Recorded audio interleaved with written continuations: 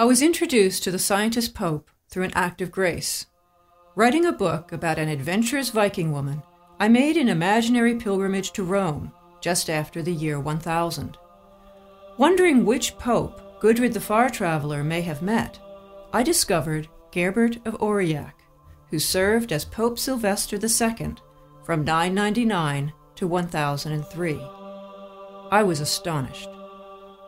Nothing in my years of reading about the Middle Ages had led me to suspect that the Pope in the year 1000 was the leading mathematician and astronomer of his day.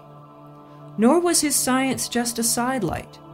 According to a chronicler who knew him, he rose from humble beginnings to the highest office in the Christian Church on account of his scientific knowledge. I felt as if I had stumbled into a parallel universe, an alternate history of the Middle Ages. So I began writing another book to share the story of the scientist Pope. I called it The Abacus and the Cross, the story of the Pope who brought the light of science to the Dark Ages. A professor at a cathedral school in France for most of his career, Gerbert of Aurillac was the first Christian known to teach math using Arabic numerals. He devised an abacus, or counting board, that mimics the algorithms we use today for adding, subtracting, multiplying, and dividing. It has been called the first computer. Gerbert made sighting tubes to observe the stars and constructed globes on which their positions were recorded relative to lines of celestial longitude and latitude. He, or perhaps his best student, wrote a handbook on the astrolabe, an instrument for telling time and making measurements by the sun or stars. You could even use it to calculate the circumference of the Earth, which Gerbert knew very well was not flat like a disc, but round like an apple. All of this science Gerbert learned as a youth living on the border of Islamic Spain. The Arabic numerals Gerbert brought into the Christian West are shaped like those of Morocco and Spain, not those used in the East. Islamic Spain, or Al-Andalus, was an extraordinarily tolerant culture in which learning was prized. In the Caliph's library in Cordoba were 40,000 books. Gerbert's French monastery owned fewer than 400. Many of the Caliph's books came from Baghdad, known for its House of Wisdom, where for 200 years works of mathematics, astronomy, physics, and medicine had been translated from Greek and Persian and Hindu and further developed by Islamic scholars.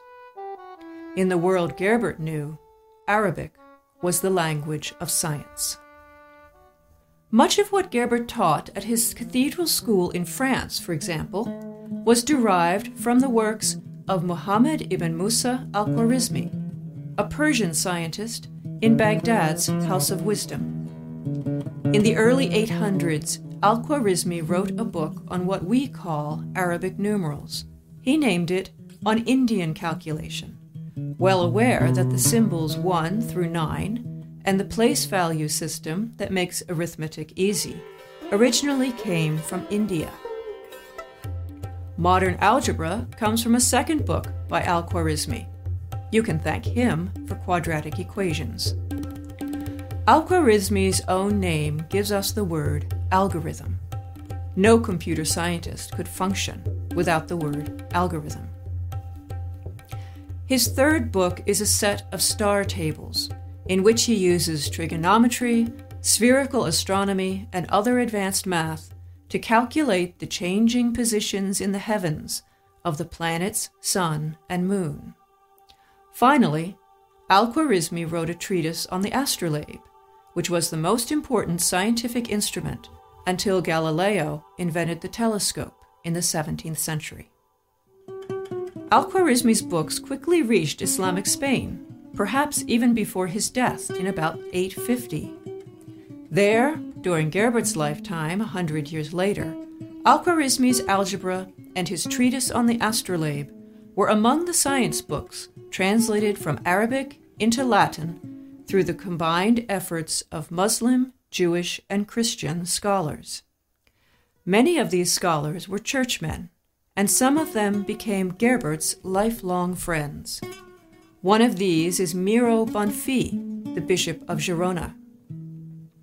In one of Miro's books, he writes, "What follows now has been translated by the wisest scholar among the Arabs, as he was instructing me."